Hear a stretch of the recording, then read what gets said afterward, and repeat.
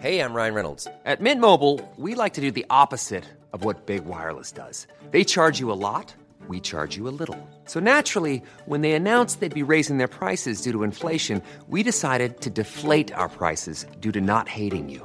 That's right. We're cutting the price of Mint Unlimited from $30 a month to just $15 a month. Give it a try at mintmobile.com/switch. $45 up front for 3 months plus taxes and fees. Promo rate for new customers for limited time. Unlimited more than 40 gigabytes per month. Slows full terms at mintmobile.com.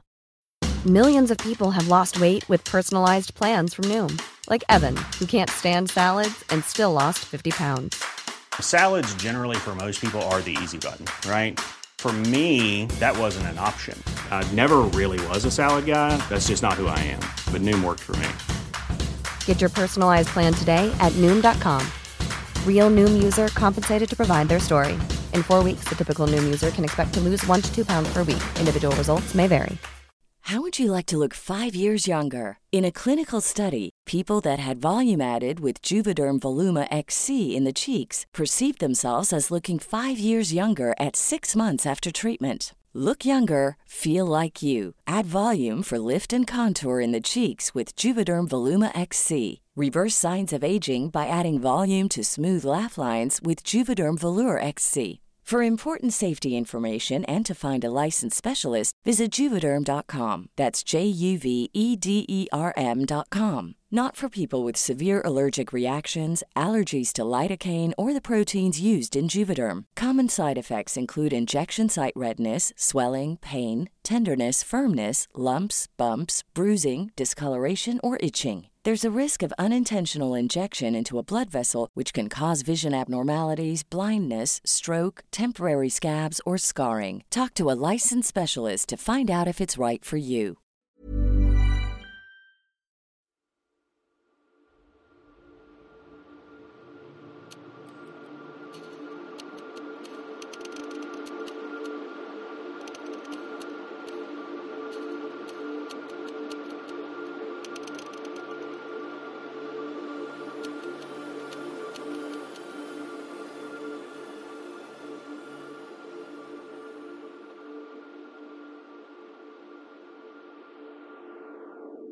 Hello, and welcome to Come Along Pond, a Doctor Who discussion podcast.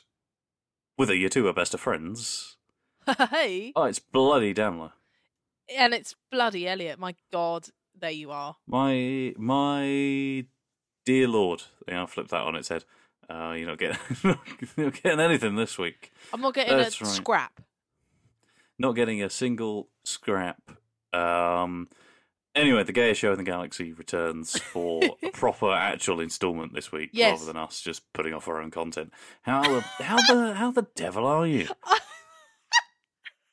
Sorry.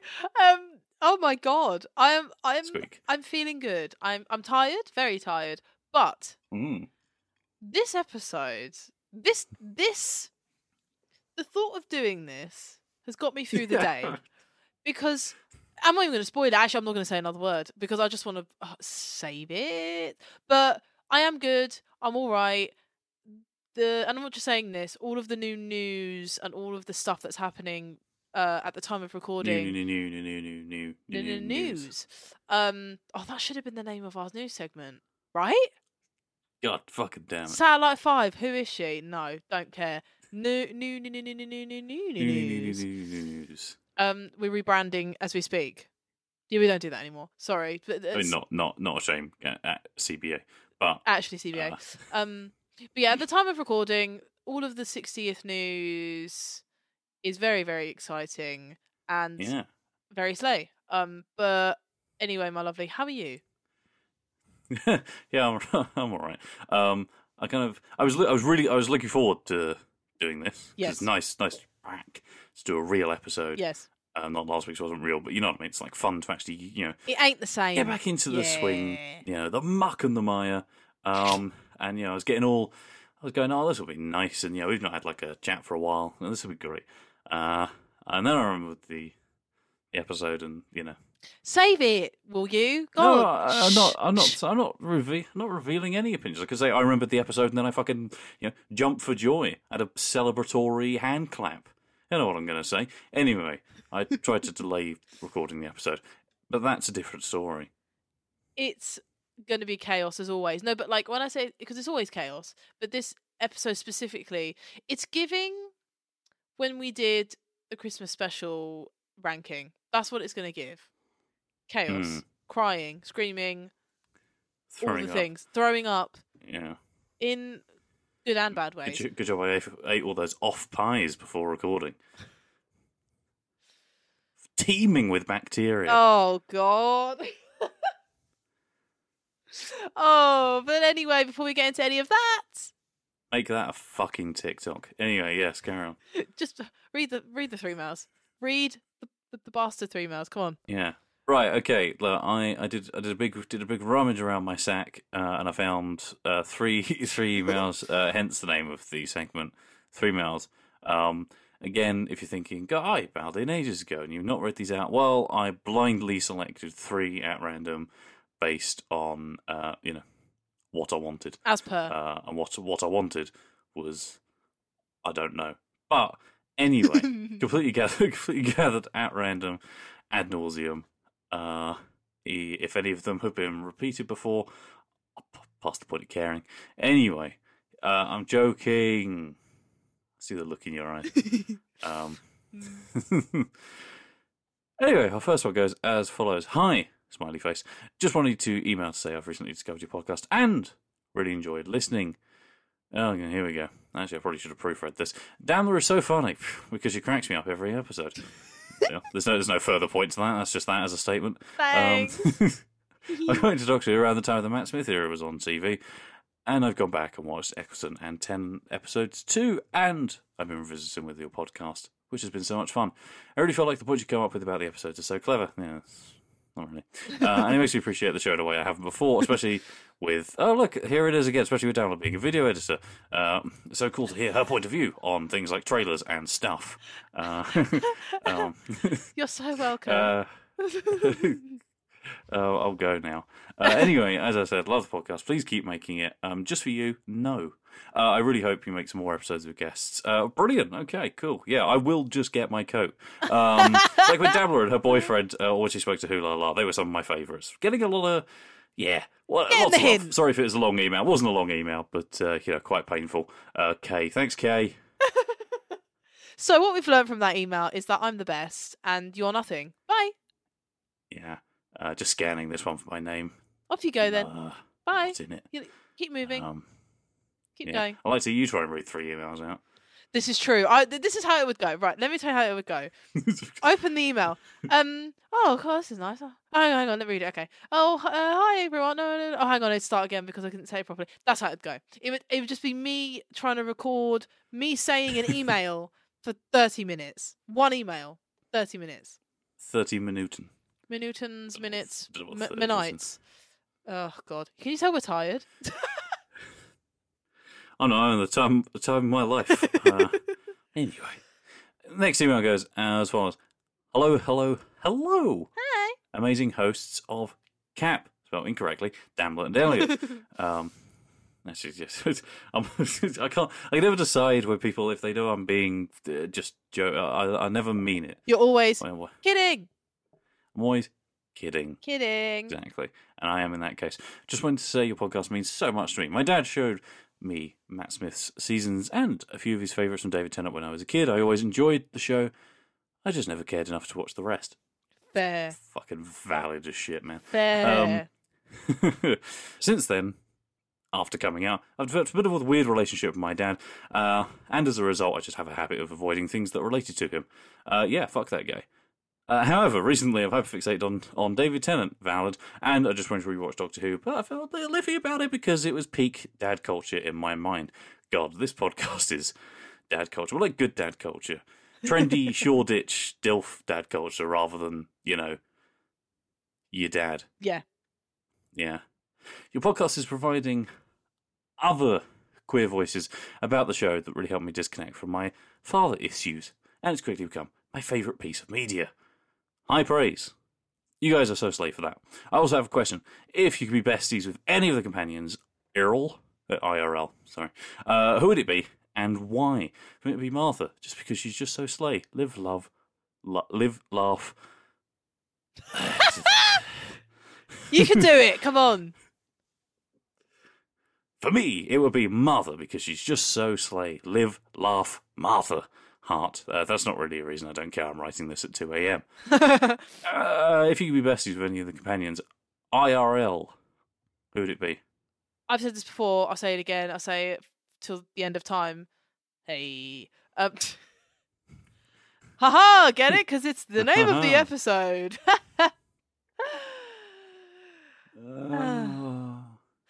Yeah, Martha. Martha Jones. Martha. Bloody Jones. She is my best friend. I love her. What about you? I would like to, and this is going to sound strange, but I'd like to get drunk with Ian. Fair. Yeah, but it'd be fun. A little bit Ian, a little bit of Martha. All is he's good. Just a goofy little guy. He is. He's just a silly little guy. He's just a silly boy. He's just a boy. I'm so 60s. We're gonna battle Daleks in the jungle. Better wear my 3-piece suit because it's the 60s. It's olden times. Oh dear. Anyway, keep slaying August. Although this was sent in September. Hey. Brackets they them. Thank you, August, for your kind words and your bravery in coming out. You are beautiful. That's a cunt. And I have to beep it out. Thank you. No, genuinely though. If I'm allowed the cunt usage for anything, it's for it's for this. Yeah, no. If someone isn't accepting you for who you are, they are just that word. Because I don't want to bleep it out.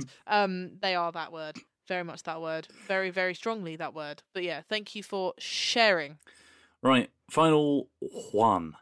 Hi, Damler and Elliot. I've been enjoying the podcast since I found it through TikTok. I'm from England. Rip. But I've just been on a 2-week road trip across Australia. Lovely. And I listen to almost all the podcasts across many long flights and drives. I'm just going to associate your wonderful voices with the country from now on. Well, Damler, you are our Australian regular reporter. Obviously. No, don't make me do it. Don't make me do the accent, please. It's not good. It's really bad. Damler's ability to offend an entire nation. Anyway, I'm really hoping that by the time you read this out, you'll still be on Series 4. You're in fucking luck. Yes. My favourite series. It has so many comfort episodes, including Partners in Crime and The Unicorn and the Wasp. Tenenbaum's dynamic is on top form in that episode. True. Maybe. I don't know. A couple of weeks to work that one out. Yes. I just wanted to share a fun little coincidence with you. I've recently been rewatching Torchwood, so I could listen to your episodes on it. I've just finished Series 1 and your corresponding episode. Later on, I was talking to my sister and her partner about Torchwood, since they've also rewatched it recently. There's a lot of Torchwood rewatching going on in your life. Yeah. Yeah. Because considering I've met about 2 people who've ever actually watched it, fair enough. Yeah. No, fully. They said they didn't like random shoes. Rip. And they literally called it The Love and Monsters of Torchwood. Wrong. Exactly as you guys did. Oh my god. Yeah, but... What? Sorry. I swear they've never... Whoa. Sorry, I actually just choked on liquid then. Sorry. What? They even called it Love Monsters of Torchwood, exactly as you guys did, and I swear they've never listened to your podcast. Well, but you see, the thing, the semantics there is very important, because I think they mean the Love Monsters of Torchwood derogatory. We mean the Love Monsters of Torchwood as in accidentally the best of the series. Yeah, that's what we mean, yeah. Yeah, so, you know. So they can tell they haven't listened to it, because then they wouldn't be such negative Nancy's. Anyway, hope this wasn't too wordy. Even if it was, my salaciously beautiful vocab has brought life to it, caressing every syllable of your wonderful email. Looking forward to hopefully hearing back from you on the pod. Oh, God, you're in so much luck. Keep up the good work. From Joel, he, him. Thank you.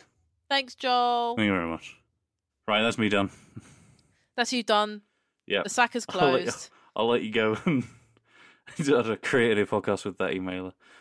Yeah. Bye. Because I am the main character. I am also very slay. But you know what I can't do? A backflip. Roll credits! You're going to say clone yourself, as I say, thank fucking God. You're actually so rude. You're so rude.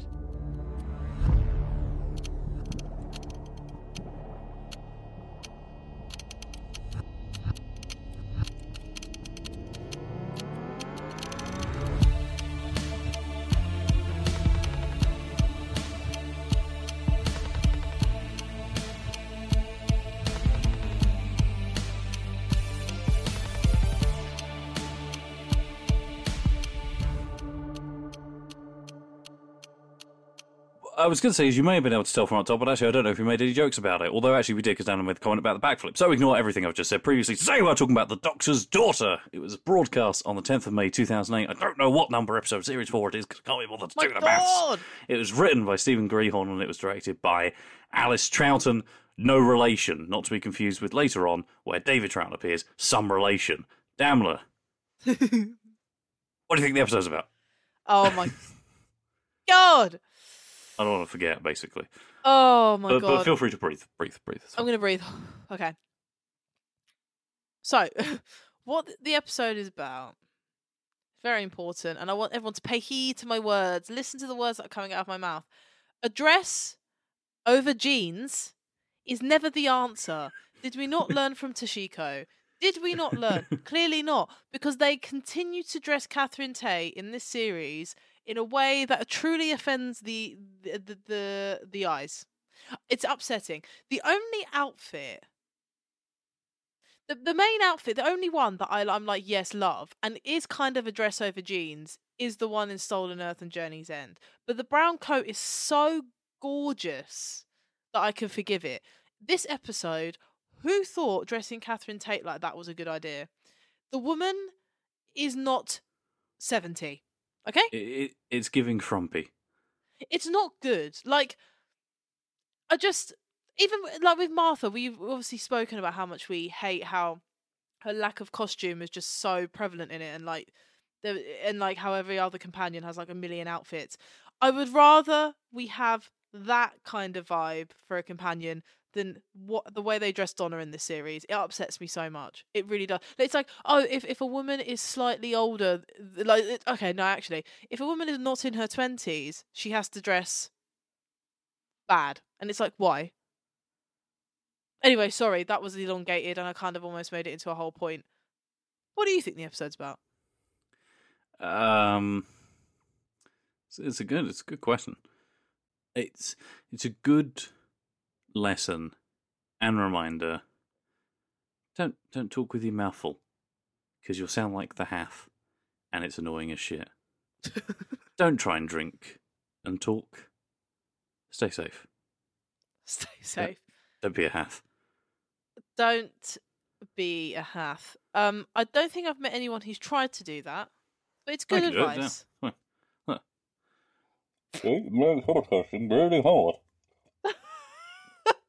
You can, but you shouldn't.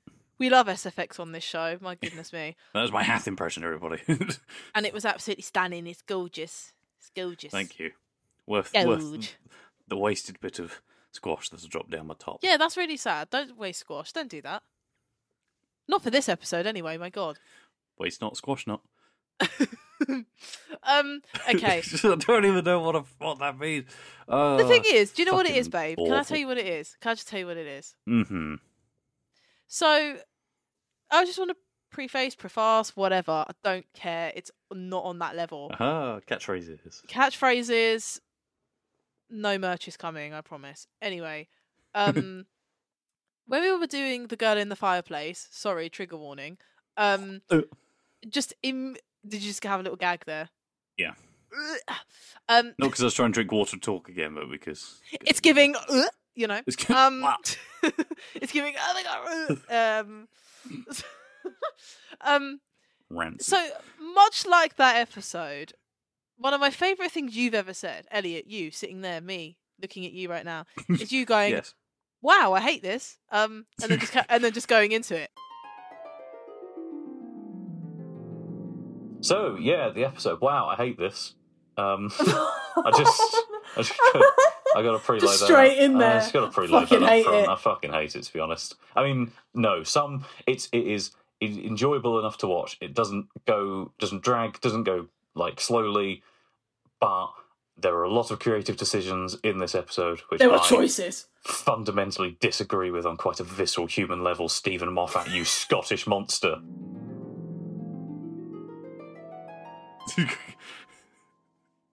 It's very that, but except I'll give The Girl in the Fireplace some credit. Oh, shocking. Blimey. At least it had an idea that it stuck to. Yeah. Because What in the ever-loving shit is this episode? I'm sorry. I know. Okay, I'm going to say this now. This is the preface that I wanted to do. We're going to upset people in this episode, okay? And we don't like to be negative about something we love, but sometimes it's a necessary evil. Because truly, I don't understand how this got past the idea stage. Who thought, oh yeah, let's make an episode where the Doctor gets caught in this weird hand thing, cage, and then a human wearing clothes comes out of this weird, stupid little booth that looks like a little like booth that you get in an office where you take calls on Slack, and like, you know, like a soundproof booth that you just have in an office, and they come out wearing leather pants and eyeliner, and then, do you know what I'm saying? Like, it's just in a way they cloned my genetics and they made her sexy. Do you know what I mean? Like, it's so weird. It's like, in a way, I respect it because it's so weird and mad. But in another way, it's like, if you were gonna go that crazy, then do it. Just do it. Yeah, then go crazy. Yeah. Yeah. Do But something they just interesting. didn't. They just didn't. They went, oh yeah, you know, two species at war. And yeah. Do you know what I mean? Like, yeah. oh, what are we doing? What are we doing? What are you doing? Oh, I could even recycle my catchphrases written by Stephen Greenhorn. What are you doing, Stephen? What are you doing, Stephen? What are you doing, Stephen? I mean, yeah, I don't know. Hard to say how it compares to the Girl in the Fireplace, because at least the Doctor, I don't know. If this was written by Stephen Moffat, which I know is like a trend at the moment, go around social media and people get really hot under the collar about it, but I'm just saying if this was written by Stephen Moffat, Doctor would definitely kiss his daughter. Oh yeah. Or you know, he might just sort of like see her walking in her leather trousers. He might just sort of be like, you know, I didn't realise my genetics were that good. Yeah, something stupid like that. Yeah. Bless him. Bless him. Bless him. Oh, I got to say though, pretty much all the performances in this are dog shit. Oh my god. But David is doing brilliant. Oh god, I've put my hand in a painful thing acting because it's really awkward because no one else is reacting and there's nothing else happening. But he's really going for. It's like okay, Elliot, I'm talking to you. Blah blah blah. It's so fun. It's so funny. Yeah. David is trying in this episode. Do you know what it is? Sorry. Do you know what it is? I don't want to. David in this episode, all the material they give the Doctor is the funny stereotype that we all have for David as an actor. Like he's trying, but because there's no material, he's trying so hard that it's kind of coming off as quite funny. Like he's doing a lot of acting. Yeah, in very this. that. Yeah. And very it's that. because he has nothing to work with as an actor. But yes, sorry. This is what I'm going to say. So, a little bit of context for my personal story with this episode. Funnily enough, when I was like young, I used to rewatch this episode a lot. This was what used to be one of my favourite episodes. Definitely because I fancied Georgia Tennant. We're going to get there. Pause. What do you mean fancied?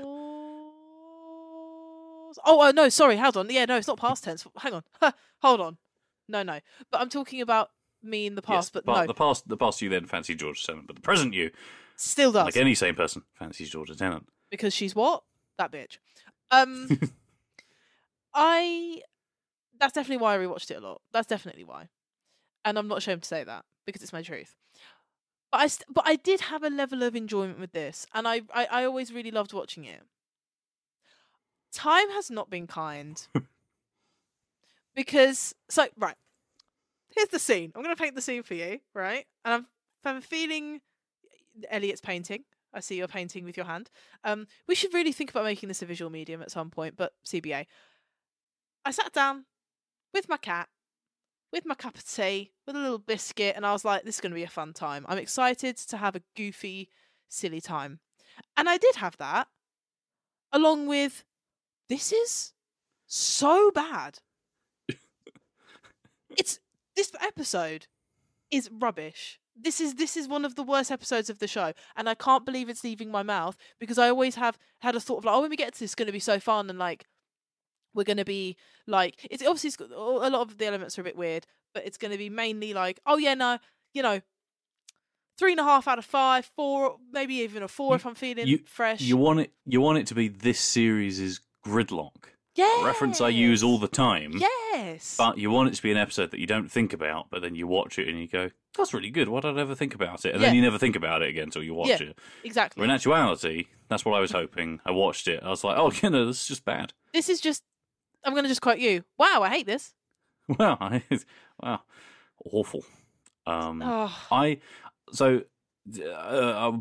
because I haven't really got like tons of notes in order because it's mostly just me going awful. I'm sorry, guys. It's our truth. I'm so sorry how negative we're about to be, but stay along for the journey. Still peppered with our wry jokes and witticisms. Yes, but probably the only technical point I'm going to make in the episode. So so right at the start, they're in the tunnels, and then Jenny's born, whatever. And they start having that shootout with the Hath, right? So I think that's just post credits. So like Alice Troughton directed Midnight. Can you imagine? Which is so beautifully directed. So well captures that sort of confined space. It's so terrifying. Perfect, I'd say. Pretty near perfect, actually. And the shootout, I would say genuinely embarrassing. It's by laughable. How poorly it's directed. Babe, they're shooting flames.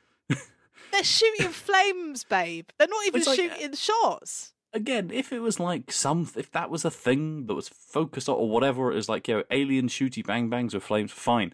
But like, I don't know, everything, it just feels it felt really flat. So then the shootout felt really flat, and then it was cut kind of weirdly, and it just was like, it was what you weren't watching people having a shootout. You were watching a cut of an actor firing a gun at a sort of slightly canted angle at nothing, then into cutting with another actor doing the same thing at nothing again. You know what I mean? There wasn't a connectivity that made it feel like people shooting each other. Yeah. And obviously, one of the worst things when something is not blocked correctly or thought through, then means you get this disconnect in the editing where you feel the cuts happening. Editing should be invisible, right? And I'm kind of stealing your mouth words here. But, you shouldn't be able to notice it unless you're looking for it. But the fact I felt every single cut and each one was worse than the last. Yeah. Making it awkward. It's horrible. That's the only technical point I'm going to make. The rest of it, I'm just along for the ride. But technically, I thought that shootout in the tunnel was awfully directed, and I can't believe that made the muster. Yeah, it's... all of that I agree with. I'm not going to repeat the points because you said it perfectly. I think the main thing for me, though, that really took me out of it is, like I said, they're shooting flames, bro. They're not shooting shots. They're shooting flames. It's literally like, when you have a lighter that's in the shape of a gun, those stupid gun lighters that you click and then there's a flame. That's what they would do. That's what that was.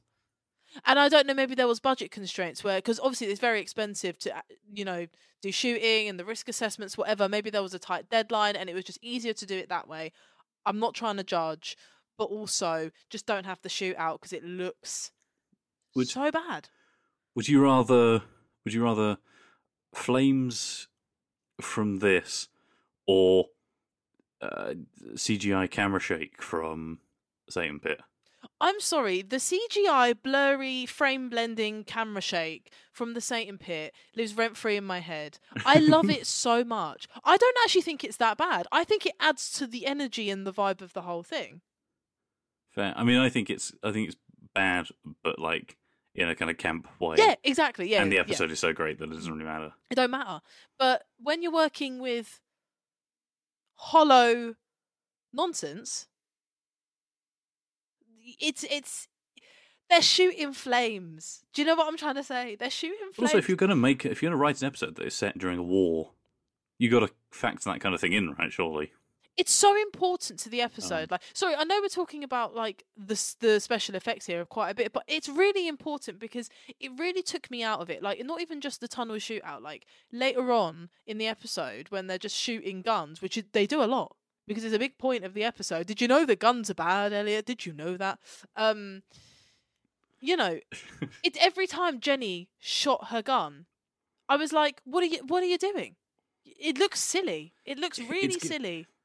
it's giving classic Who, but not in a charming way. Like in classic Who, you know, where like the Daleks fire and they don't have the technology to do beams yet, so the screen just whites out, or even like 72, where, you know, someone just points like a plastic blaster at someone, press a trigger, some lights might flash on the gun if they've got a prop that, and then, you know, some painted in afterwards, like lasers kind of go pew pew pew as someone just kind of dramatically goes, oh! Even that has more fucking effort put into it. I actually feel emotions when I look at that. Do you know what I mean? Yeah, and at least you can go, it's the 70s, that was camp, rather than, you know... It upsets me. This is 2008. It upsets me. But let's move on from that, because I could talk about it all day, because, oh my God. I want to ask you a question. I have a big question. In fact, not even a question. Fat old question. Fat old question. But in a way, it's actually not a question. But okay. It's something that I want us to discuss right now, because I think it's a really important part of the episode, and I would like to discuss it. Okay. You may feel differently to me. You may feel differently towards this than I do. I can't see. That's just the same way of saying you may feel differently than me. Did I say it correctly? Sorry, I'm not like. Am I processing? Yeah, you may feel differently than me. Is fine, but then I like that you just sort of rephrased it, but with more words. It was really fun. Okay, well, it's like you might find this boring, and then going, you might not find this particularly engaging. Sometimes I can't speak, but anyway, whatever. I know, the point is this. Forget that I'm a word professional. No, you are a word professional. The point is this, my love. So, right. I personally feel... So, obviously, let's get the elephant out of the room. David Tennant and Georgia are married. And they've been together for many years now. And they're very cute. And we love them. And we stand them. Yeah. Adopt me, please. When you watch things, like movies, and you know that, like, while they were filming something, they were either falling in love or, you know, they were married for a bit and they were together, or they were dating at the time, whatever. A lot of the time... It takes me out of it sometimes, because I'm like, oh yeah, I wonder what they were thinking. I wonder what they were doing. In this episode, when I watch it, they still feel like they're playing father and daughter in this, which I think speaks to, you know, how good they are as performers. Personally, I think I watch it and I don't get that sense of like, okay, there was one bit, the way David was looking at Georgia, there was one shot specifically. You know when he hugs her after she does a backflip, and the way he looks at her is like, oh my God, he just met the love of his life. There was one moment. There was just one moment. But the rest of it... But there's also that kind of thing of like, I think David's doctor just kind of radiates that romantic energy, you know. So even when he's hugging someone, if he doesn't love them, David just has that way of looking at people with so much sex and passion in his eyes. That's kind of, you know, like, it's, you know, it's like, wow. I'm getting a little bit hot over here. But she did it. But I just felt like they did feel like father and daughter to me. I don't know how you feel, because obviously it's a very important part of this episode, because it's called The Doctor's Daughter. Did you know? Fucking unfortunately, yes. Yeah, no, I agree, actually. Like, reminds you how well cast they are in their respective roles, because I don't feel that disconnect when watching it. Like, I'm not engaged with the story, but I don't necessarily doubt for a moment. I don't go, oh, that's two people who are in love playing whatever. You know, they feel very naturally their characters. Probably also helps, and I'm not saying to be mean, I love her, but probably also helps because I just don't see Georgia Tennant in things. Yeah. Like, it's kind of reminding me of, you ever seen the movie Ferris Bueller's Day Off? Yes. Yeah. So, you know, Ferris Bueller, played by Matthew Broderick, his sister, played by Jennifer Grey. Mm-hmm. Yeah, so they were dating at the time. Oh, that's hilarious. I didn't know that. And you just don't, I don't know, they are so well cast in those roles and they so commit to those that you don't get that vibe. No. I mean, granted, they don't share a lot of scenes, but the script and the acting does so much to create this fucking hostility between them that unless you're told they're dating, you'd have no fucking idea, and it's kind of the same here. I just wanted to get useless movie trivia out there for everybody. I know things. No, but I'd so agree with you. Very, very, very good point. Like I said, I didn't even know that about those two in that movie. So fun, but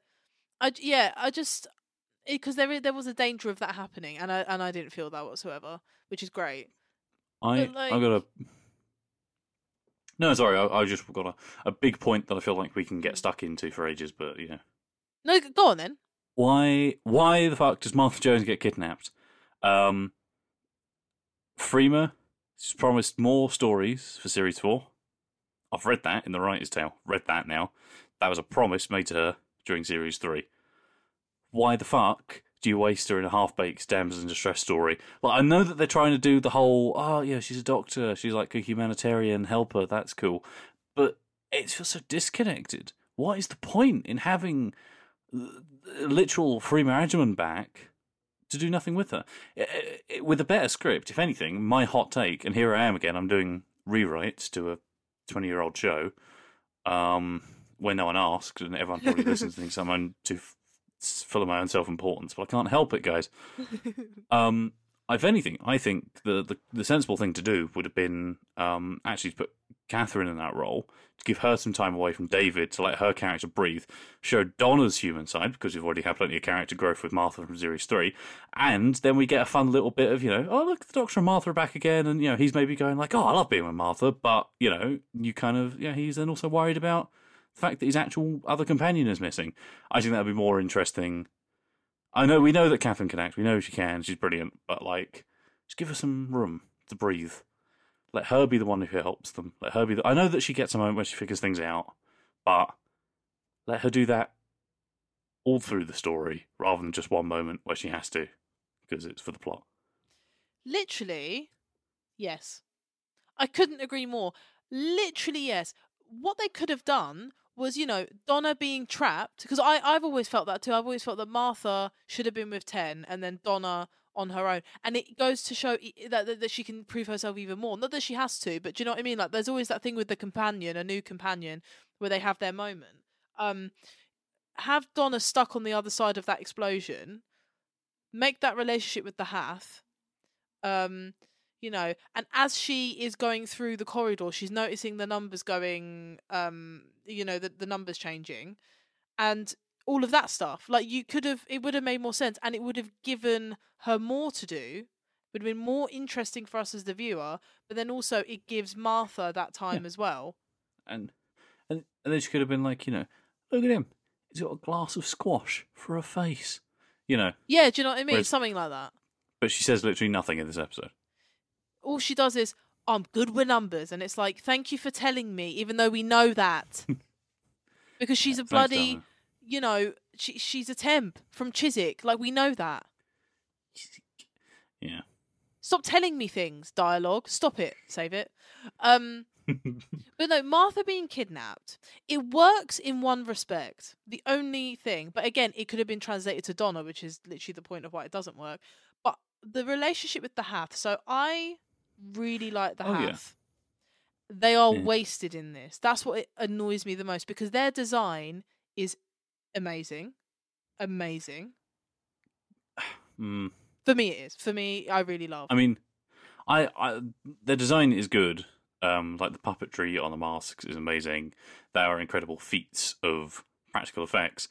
But they never feel like real creatures to me. Yeah. Maybe it's because they're not well integrated into the story. No, they're not. Maybe it's the sort of the thing we discussed before, where like some creatures are too dry. They feel too dry. Maybe they don't feel goopy. Well, or maybe it's my lack as a viewer to empathise with any of them because they can't talk.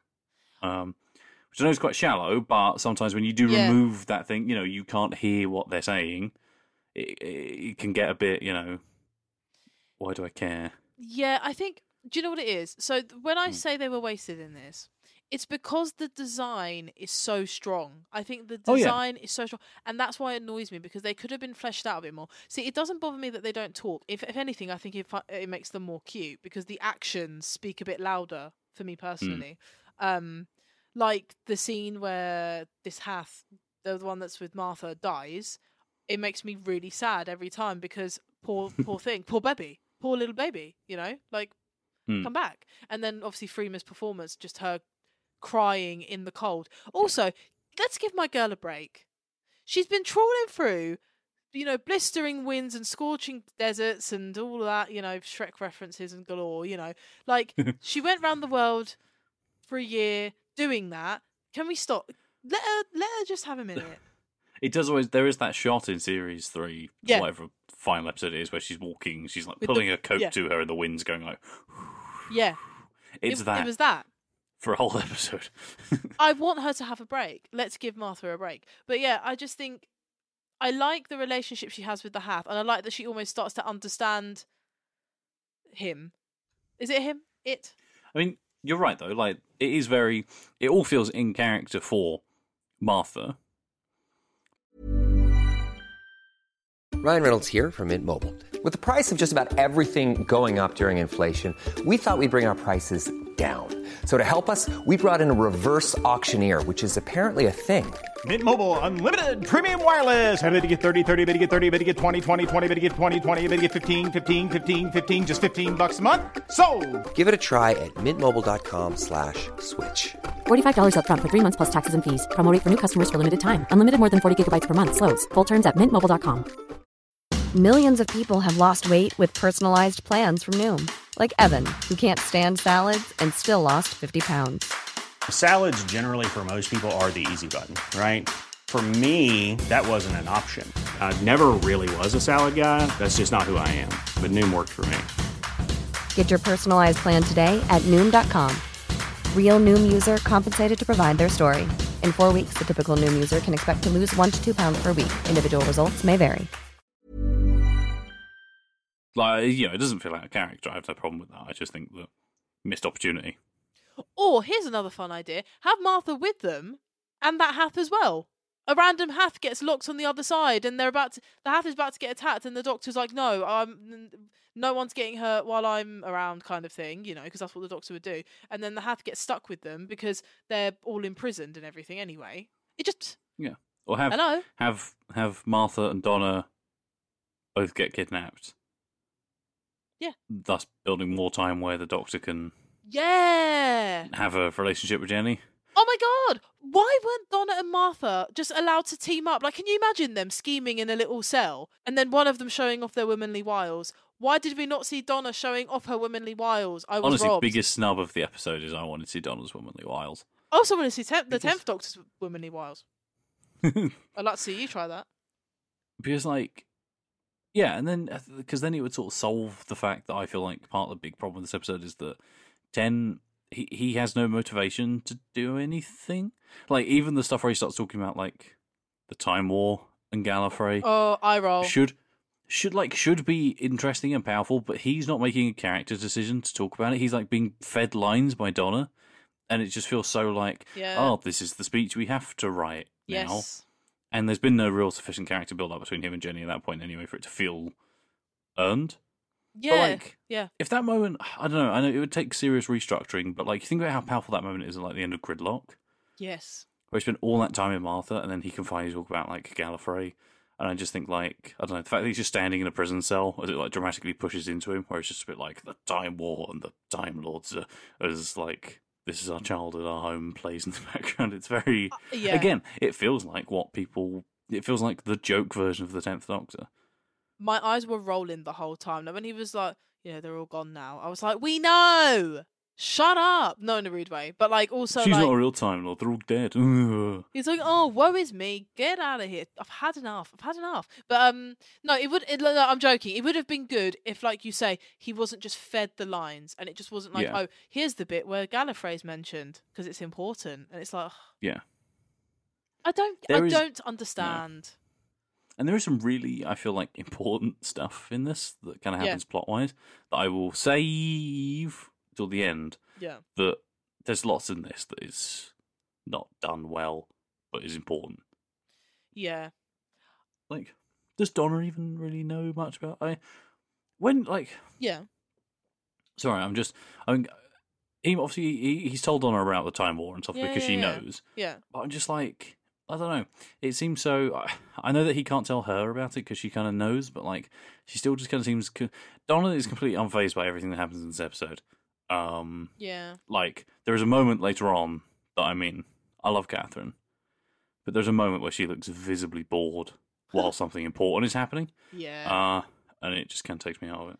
Do you know what it is? Donna was wearing the pants this whole episode, which I always live for, and I was living for, but she was also doing nothing, and I don't get how they've managed to crack that. Like, well done. She was wearing the pants, but also doing nothing. We'll say something that I did really enjoy, and like. Wish it was brought up more and explored more. But like, I love how she showed up for Jenny and like supported her, made her feel like a person. I like the bit with the stethoscope. That bit is one of the strongest bits of the whole episode, because to me, that's the most human thing and the most just so Donna. That's so Donna. Like, it's very rose coded as well, actually, I have to say. But like, listen to her heart. She has two hearts. Listen. She is a living, breathing thing. Stop saying that she's not real and she's not important, because she is. She's here, flesh and blood, in front of you. She's your flesh and blood, whether you like it or not. She has two hearts. Stop denying the truth. It's getting on my bloody nerves, and I love that. Yeah, and they did nothing with it. Didn't. Yeah, that's the thing. It also just didn't feel very. It felt like someone going, "Okay, we've got this moment in here now because this is what needs to happen." Yeah. Like, you know, like you say, I think Donna showing up for Jenny is important and definitely what Donna would do, but it all felt very forced for me, personally. Even her trying to call her Jenny is fucking painful. It's really painful to watch. It's actually really, really hard. Yeah. I was like, we know that you're going to say Jenny, just say Jenny. Yeah. It's like she goes to say Jenny about 10 times. It's like, yeah. Just say it. We know you call her Jenny. It's okay. This felt like and I know this show is a family show and mainly predominantly aimed at younger audiences, but it really felt like a kid's show for a second, like a child's show. And it's like, what are you doing? What are you doing? I mean, predominantly aimed at kids, but, you know, Neris had twins after using a turkey baster. Well, there you go. There you go. So, do with that what you will. The first mention of Neris as kids, canonically, maybe. I don't know. Neris, of course, this series version of Shireen, but we actually see Neris. I will say, though, we have the return of Bi-Panic in this episode. As much as, like, going back to more of a positive point. Jovial. The return of Bi-Panic. We had it in New Earth. Majority of Series 2 with Billy and David. Oh, yeah.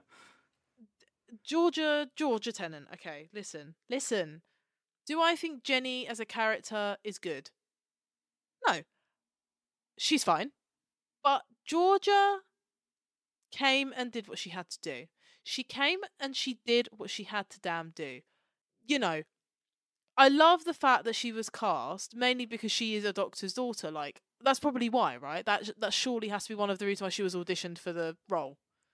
No, I mean, I was reading that apparently she had a role. I think it might be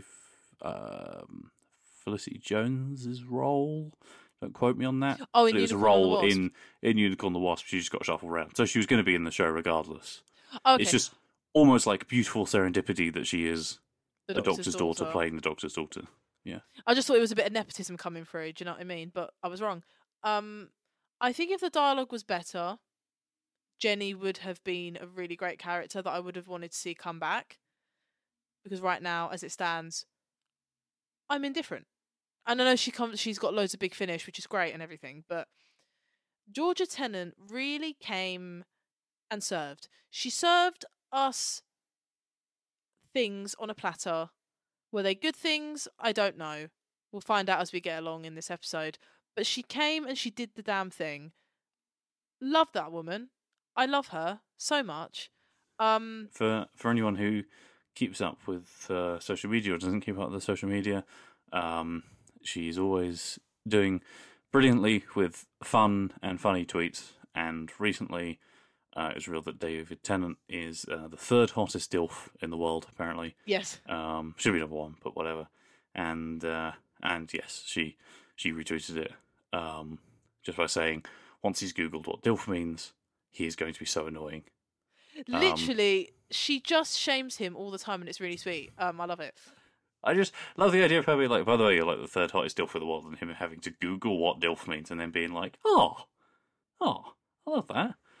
And also, just side note, she's a wonderful, wonderful ally for the LGBTQ plus community. And love her so much. Love her so much. But yeah, Jenny.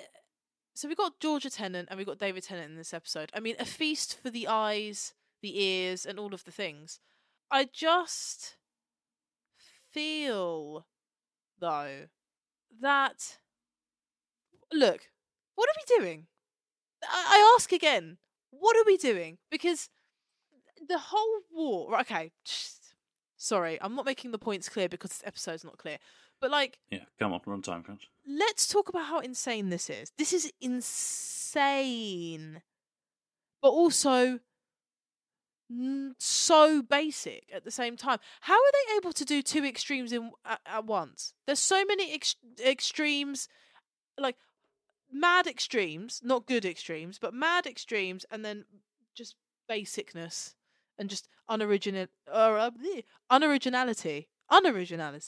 in this. We have, the typical captain, leader of, the resistance, as it were, who's just boring. Very boring. Sorry, he's an all right actor, but just boring. He's even got a twink sidekick. The guy from Skins. Who's shit and annoying, yeah. But fair enough, if Georgia Tennant flirted with me in a jail cell, I would also fold. So I cannot judge, Fair. And then you've got, the other side of the war and whatever. It's just lacking. That's if you ask me, what's this episode? What episode? How would you describe this episode in one word? Lacking. Lacking.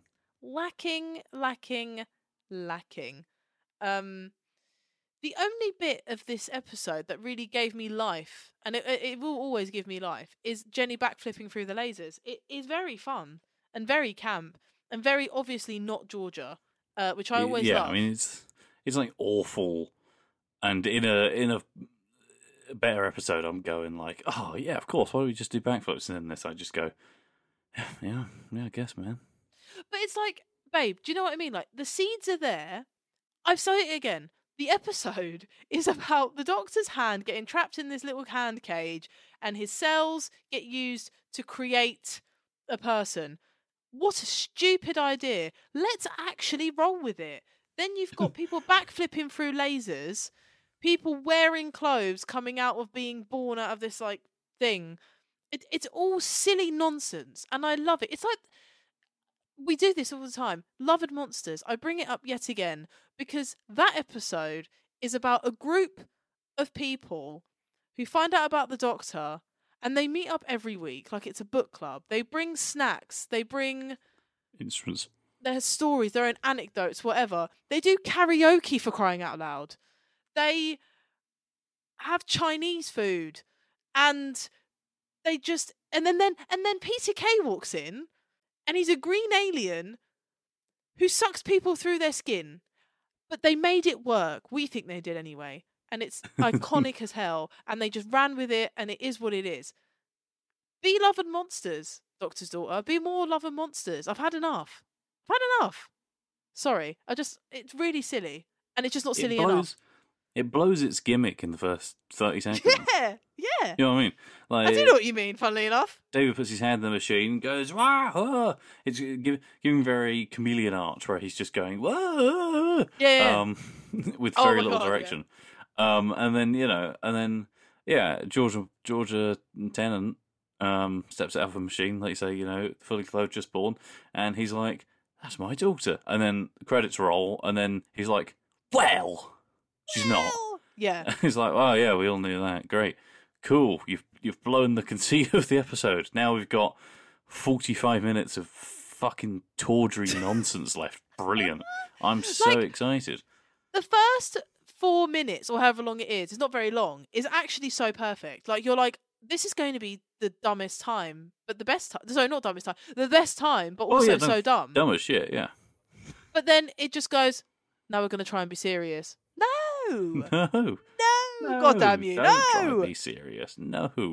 Like, have Donna and Martha in a cell trying to break free with their womanly wiles. Get them trying to pick the lock. I've had enough. I've had it. It was there. It was staring us in the face. I have absolutely had enough. But no, what you do is you get Martha in the mud. You got Donna in a dress over jeans.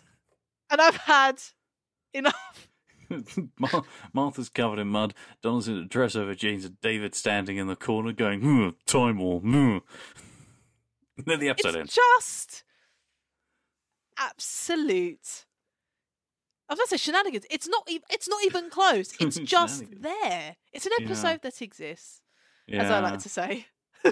Yeah. I don't know. It's like know. It's like being smacked repeatedly by a cheeky little chimpanzee. Might be a cheeky little guy, but he's still slapping you and it hurts. And you want it to stop. It's repetitive and it's annoying. Speaking of being slapped by a monkey, it's a real fucking monkey's paw of an episode, this, because it's like, oh, I want Martha back for an episode. Then a fucking finger curls on the monkey's paw and you get Martha back, but it's in the most boring, asinine shit possible. Oh my god. Like, thankfully, it got curls back for the finale, but still. Like, what are we doing? Bring Freema back for 5 episodes and make sure that 3 of them are garbage. Torchwood. Poor woman. Sorry, can we just... Right.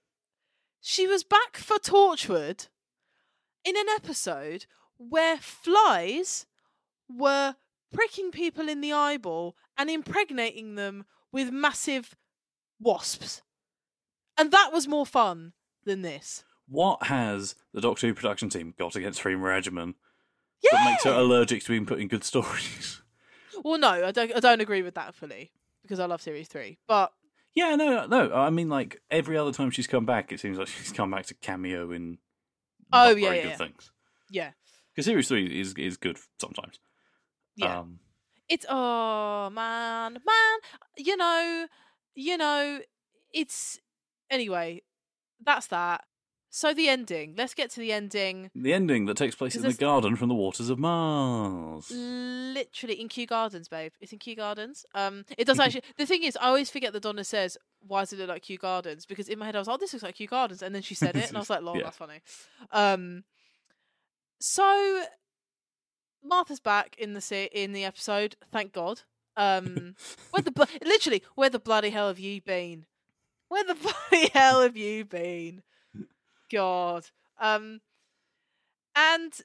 they find the source, which is a glass dome, a mighty glass dome. Great big threatening dome.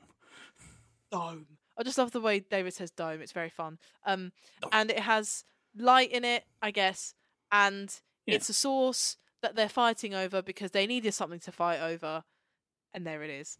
Yes, but actually it's terraforming. It's going to terraform the planet. It's terraforming. Because the war's only been going on for 7 days. Mad. Which actually I think is a really good reveal. It's like the only thing about this that I like. Yeah, no, I'll give him that. I'll give him that. In a better episode, that's like a genuinely earth-shattering twist. It's like, oh, crap, yeah, which is mad. So, madness happens, chaos ensues, whatever, except it doesn't. Throws the terraforming thing in the edge, goes, and then it smashes, and everyone's like, wow, pretty lights. Cricket, more cricket. Yeah, I'm going, oh good, we're near the end. Yeah, literally. And then Jenny gets shot, imagine. It's the most Hackney way possible, by seeing someone pull a gun then going, no, Dad. It's literally that. Oh God. And then he's like holding her, and it's giving. Guys, I'm aware that I say it's giving a lot, but it's the most appropriate phrase. It's the Master's death scene, but bad. So I think this is what I was talking about earlier. I think this is genuinely done on purpose, parallel, where they think it's going to be good, and it isn't because no one cares and no one's acting. But the idea of him, of a Time Lord, pseudo Time Lord person getting born from him, and him basically losing another Time Lord, not a Time Lord, but another Time Lord in his arms. And this time not because they've chosen to die, but because they can't regenerate, or seemingly can't regenerate. Yeah. Is like almost such a pivotal character moment for Ten. Yeah. Because what he does next is like, oh, this is how he would react on the Bridge of the Valiant, right? Just out of anger if he could. Yep. And it's so like, oh, cool, we're getting to the Time Lord Victoria stuff, but in such a in the end, it's such a not interesting episode. It's really annoying. It feels it's such an intentional parallel, and it's so annoying that it comes at the end of a not good episode, because that could be a really powerful moment. Yeah, it could be, but instead Jenny dies, whatever, and then grabs the gun off the floor, Yeah, that. I never would. Okay, cool. We get it. It's Cool. actually You boring have now. a lot of times in the past, but okay. That's the gag. You actually have cut to bloody John Pertwee. Like, hello. Just Aikidoing people and stabbing them with swords. Like, fully. Colin Baker just shooting Cybermen in the face. Like, actual stranglings, Pushing- actual shootings, Pushing people into acid baths. actual violence. But also, it's like, we get it. You've said it how many times that you don't like guns. Don't salute. I don't like guns. Stop it. It's boring. I'm bored. I'm annoyed. But Enough. But my favourite bit about that, and what really doesn't sell the moment, and again, I love her, I think she's brilliant, but when he grabs the gun and his way over to the colonel... I know what you're gonna say. No, but no... No one cares. Catherine Tate she looks visibly fucking bored, and I don't blame her because Cricket. I would be bored, but like, you're watching this good, brave, valiant man that you care about stroll over to someone with a fucking handgun. He's gonna shoot that guy in the head. Like, And you that don't is... care. And like, Donna and Martha are just like, huh. Think about the look of horror and like heartbreak and despair in Catherine Tate's face at the end of Fires of Pompeii when she realises that basically he can save maybe one family, but the decision he has to make as a Time Lord is to let everybody else die. And he carries this burden with him because he has to do that for history, and he's had to do it with the Time Lords. And it's culminated this beautiful moment where she's crying, covered in ash, like looking in his eyes, just absolute pain and horror and heartbreak. And in this, she's just standing by, twiddling her thumbs, looking bored as shit as he goes to shoot a man in the fucking head. It's hilarious. It's actually mad. Like, Freema, especially, her face is like, oh, all right. Like, that's it's not even like a, oh my god, what are you doing? Which it should be, like you just said. It's very much like, I mean, it's not that deep.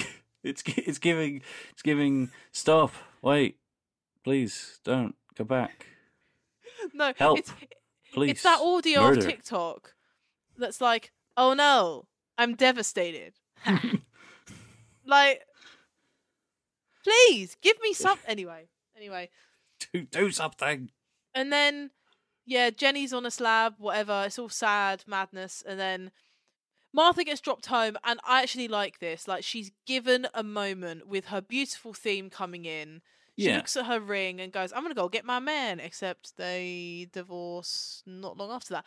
Which I'm still sad about. And the Doctor calls her Dr. Jones. Yeah, and it's beautiful. And they hug. And her and Donna hug, which just makes me so happy. And I love them so much. And... yeah, like I said, her theme is swelling in the background. It's beautiful. And then we cut to Jenny breathing out regeneration energy, which is a gag, like love, but also imagine giving someone the most rubbish line. Ugh. I know. I hate that. Like, again, I'm surprised this is not written by Steve Moffat. 'Cause it's all very like, hello boys. it's all very like, hello boys, I've regenerated. Oh, like that. Yeah. Are you all right, horny yet? Yeah. You know. Ugh. Christ alive. Ugh. No, but it's also like when she's in the ship and they're like, "Oh, Jenny, no, what are you doing?" And she's like, oh, "I've got, can't stop. Sorry, got creatures to defeat. Whatever, and an awful lot of running to do." Yeah. Oh my and god. We all go, yeah, maybe. And we all said nothing because bored. Yeah. Bored. I was thinking about this today. I don't know where the running misnomer is really like a new Who thing, because people always talk about, like, I think about Classic Who, and people talk about running in Classic Who quite a lot. And I think for the day, they were running, but I think about it now, actually, it's more people kind of, walking back and forth on, like, wooden sets. Like, it's a very new Who thing, but it's somehow become a big thing of the show. But even then, it's really only Chris and David who do it. Yeah. Like, I don't think about any other Doctor, I don't think running, Like, Matt does occasionally. Like, he might run somewhere excitedly, but I don't think about everybody running for their lives, Like, it's mainly 10th Doctor energy, I'd say. Yeah, and so 9 does quite a lot. And of course, you get that shot of, is it the Series 5, the classic shot of Matt, like, running towards the camera, like... Ooh. Oh, and that one in series, the one in Widow and the Wardrobe where he's running with the flames in the background, which is actually a very fun shot. The only good thing about that episode. I remember nothing about that fucking episode. Yeah, literally. I don't have scene-specific notes, but I will read you the last thing I wrote down before I had to summarise everything if you want me to. Yeah, go on then. One of these words is capitalised. Tell me if you can spot which one. What a fucking waste of Freema Agyeman.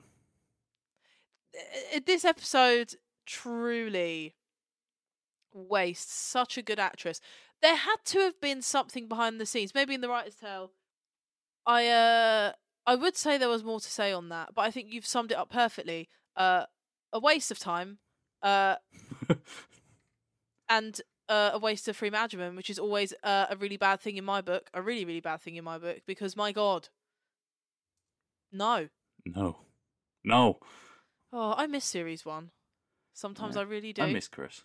I miss talking about Chris so much. I don't think you understand. Like, I miss talking about those episodes. We're going to have to do a revisit in a few years just so we can talk about them again. Don't ever come dressed as Tennant again, also.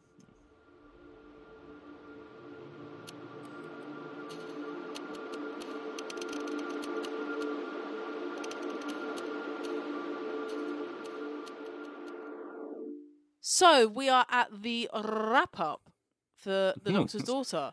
Very Sylvester McCoy coded. I know. Oh.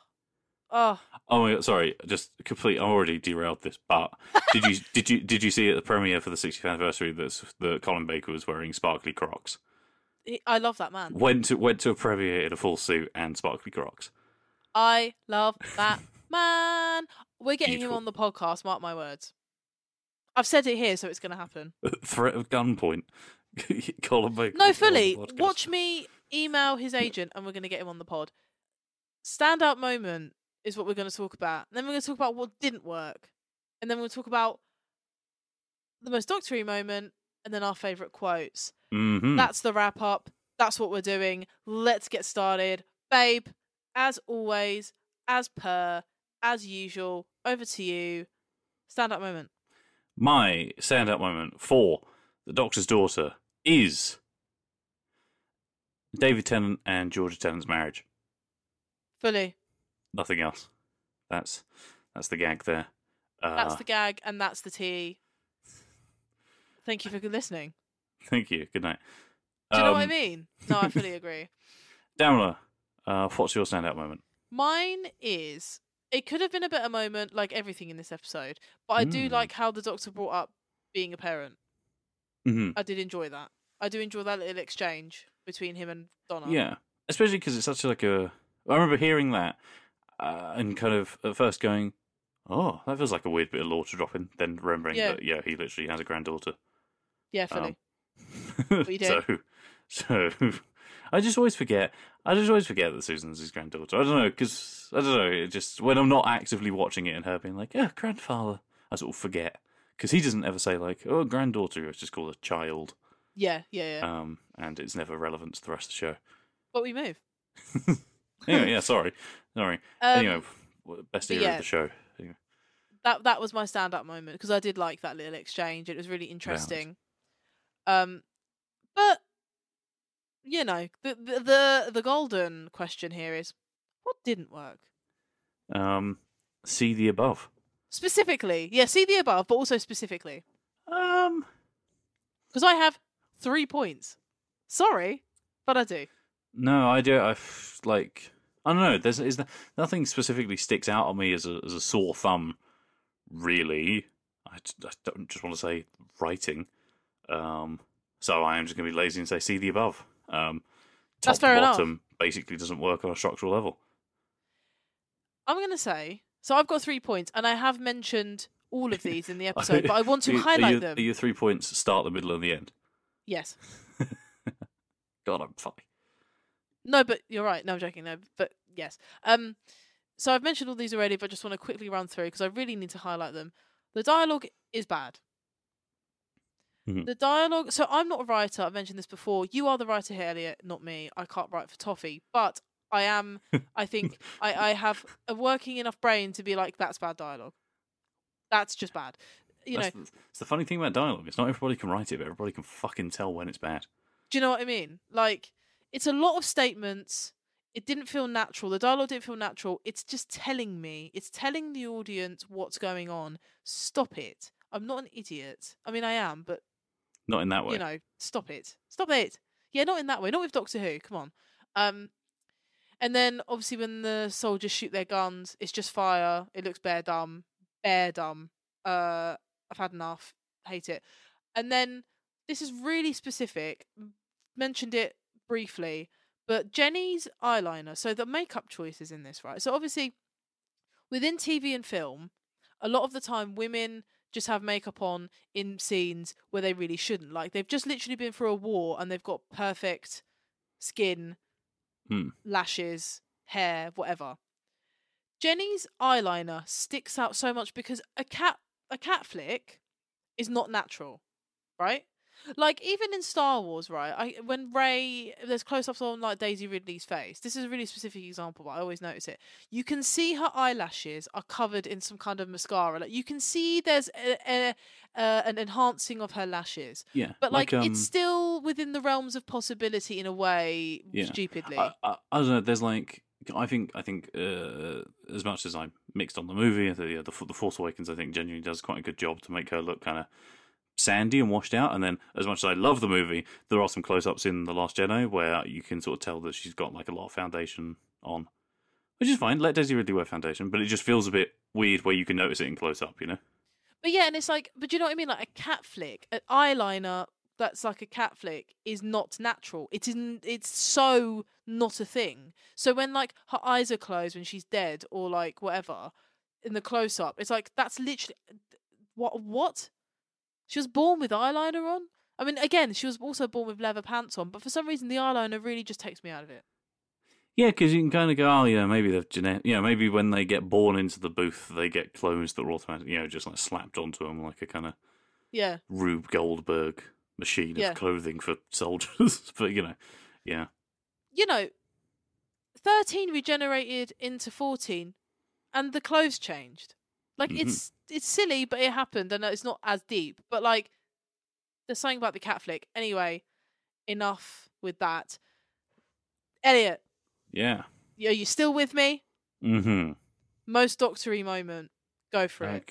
Okay. I actually sort of forgot about this, so I was going to say a couple of different things, but if I'm living my truth, it's distracting a guard with a wind-up toy mouse that he probably has in his pocket. Oh, that's good. I like that. Pockets bigger on the inside, little toy mouse, and I like the fact that Jenny still quathumps him. That's a word. Quathumps him on the back of the neck. He's like, oh, it's going to distract him. Very cute, lovely. Oh, yours are better than mine. I love that. I love that. That would also. Well, I was going to go for the time war. I'm a man who never would. But I was nah, it's a little wind-up mouse. It's a wind-up mouse in the Sorry pocket. for anyone who doesn't like heavy breathing. It's quite uncomfortable. Well, there's a lot of it in this episode. ASMR. In my opinion, most Doctor Who moment, I think yours is the most Doctor Who moment, but my second place is having to pretend to shoot someone to prove the fact that he is a pacifist. Like, shut up. Stop. I've got a gun to your head. Can't you see I'm a fucking good man? I'm so fucking nice right now. Yeah, literally.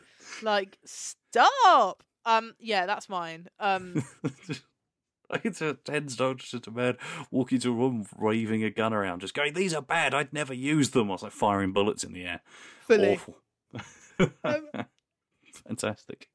Fan-bloody-tastic. Favourite quote. I have a feeling we're going to say the same one, and I'm really excited about it. Okay. Do you want to go first? Switch it up. Are you sure? Yeah. Her name's Martha. She's not collateral damage, not for anyone. Have you got that, G.I. Jane? Incredible! Do love that she calls her G.I. Jane. It's not my pick, but that is brilliant, to be fair. What's your pick? My pick is... But it's just I like the way he says it in describing the glass orb, the sphere, the dome that contains the terraforming device. They ask what it is, and the 10th Doctor says, it's a cocktail of stuff. I like the phrase a cocktail of stuff, and I like the way David says stuff. We need to actually introduce the Tennant enunciation section. It's fun. It's fun to do. Can we actually do that though? Like, as of right now, let's add Every that episode, to the most yeah. David Tennant-y pronounced word. Yeah, because in the specials it will become relevant. It will, yeah. And Okay, yeah, we're doing already, that now. Yeah, we've already got Satsuma and Button and Dingle Dongle.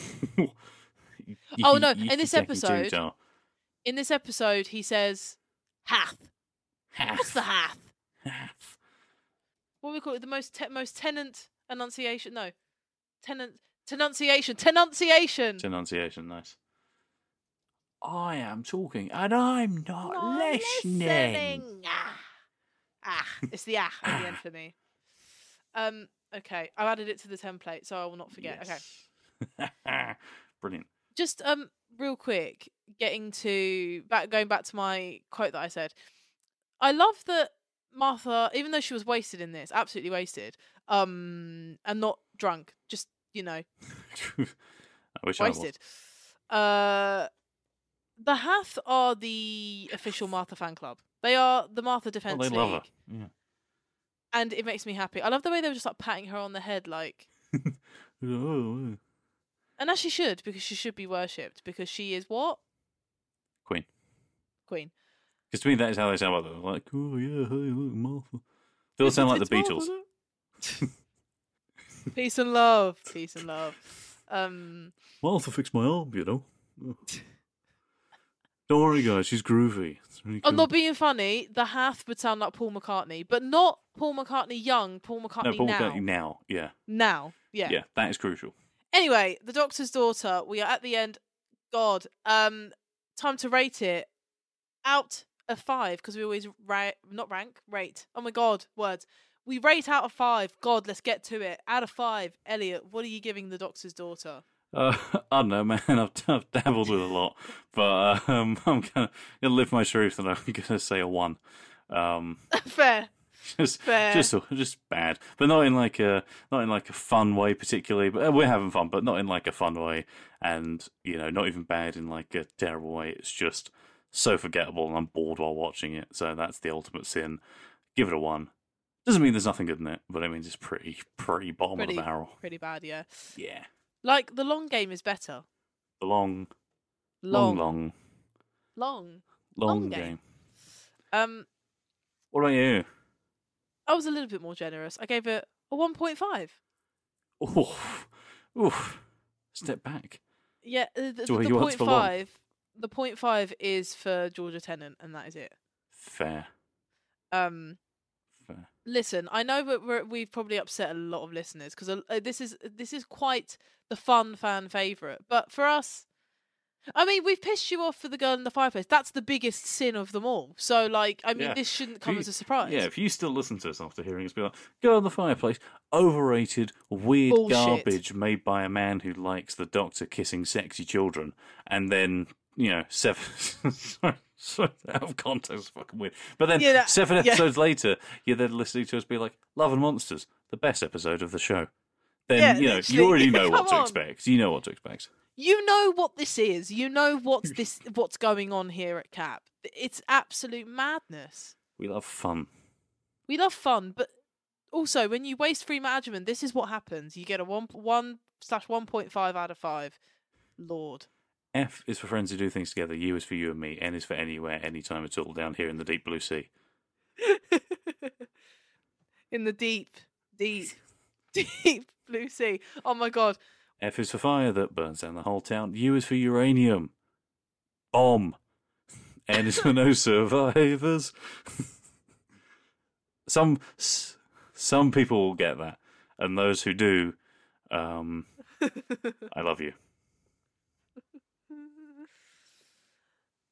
Elliot, take us home, please.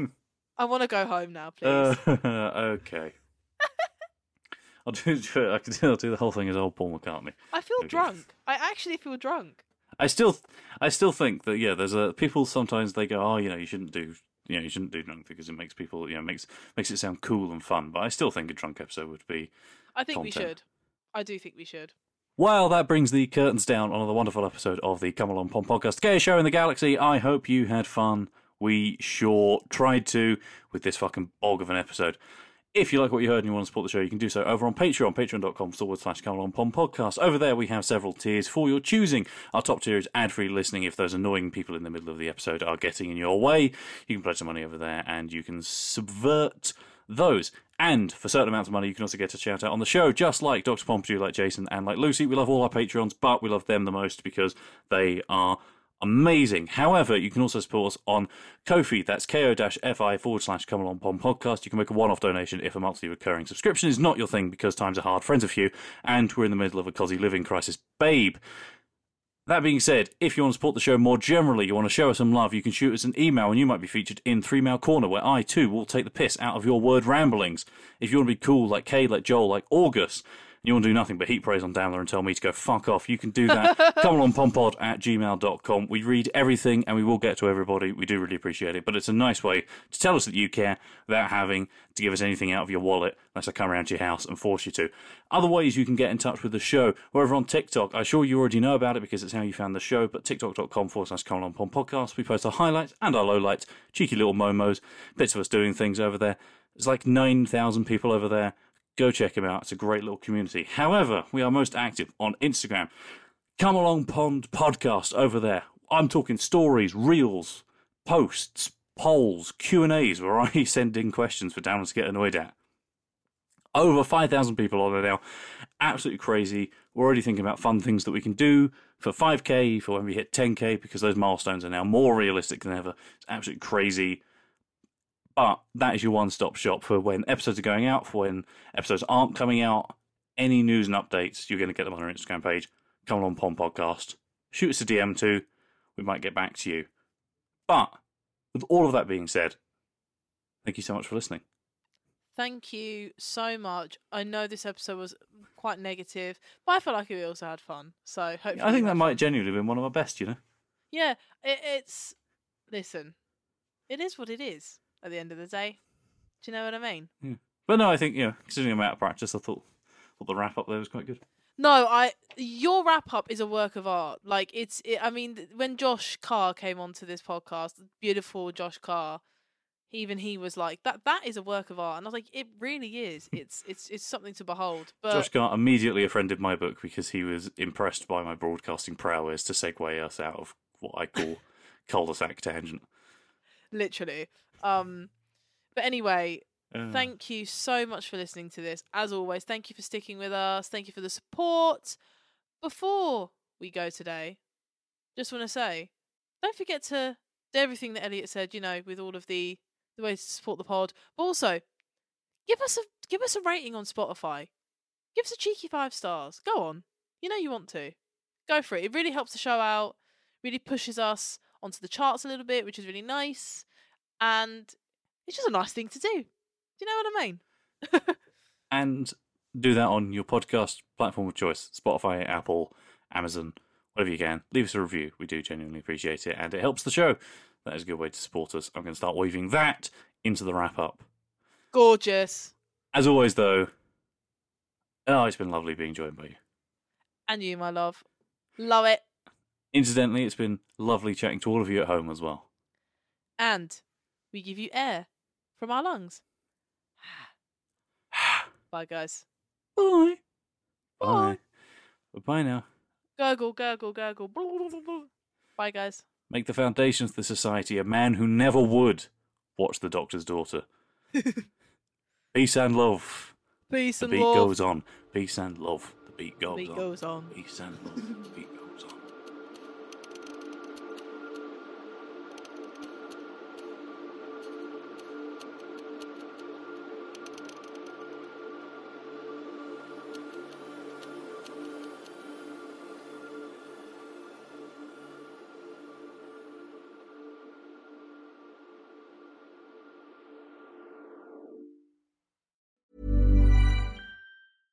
Imagine the softest sheets you've ever felt. Now imagine them getting even softer over time. That's what you'll feel with Boll & Branch's organic cotton sheets. In a recent customer survey, 96% replied that Boll & Branch sheets get softer with every wash. Start getting your best night's sleep in these sheets that get softer and softer for years to come. Try their sheets with a 30-night guarantee. Plus, get 15% off your first order at bollandbranch.com. Code BUTTERY. Exclusions apply. See site for details.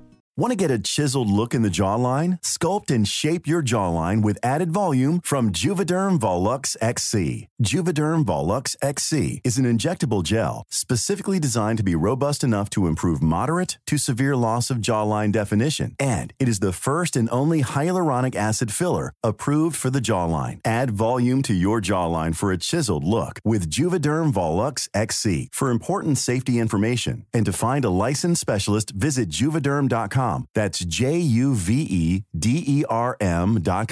Not for people with severe allergic reactions, allergies to lidocaine, or the proteins used in Juvederm. Common side effects include injection site redness, swelling, pain, tenderness, firmness, lumps, bumps, bruising, discoloration, or itching. There's a risk of unintentional injection into a blood vessel, which can cause vision abnormalities, blindness, stroke, temporary scabs, or scarring. Talk to a licensed specialist to find out if it's right for you. Visit Juvederm.com. That's Juvederm.com.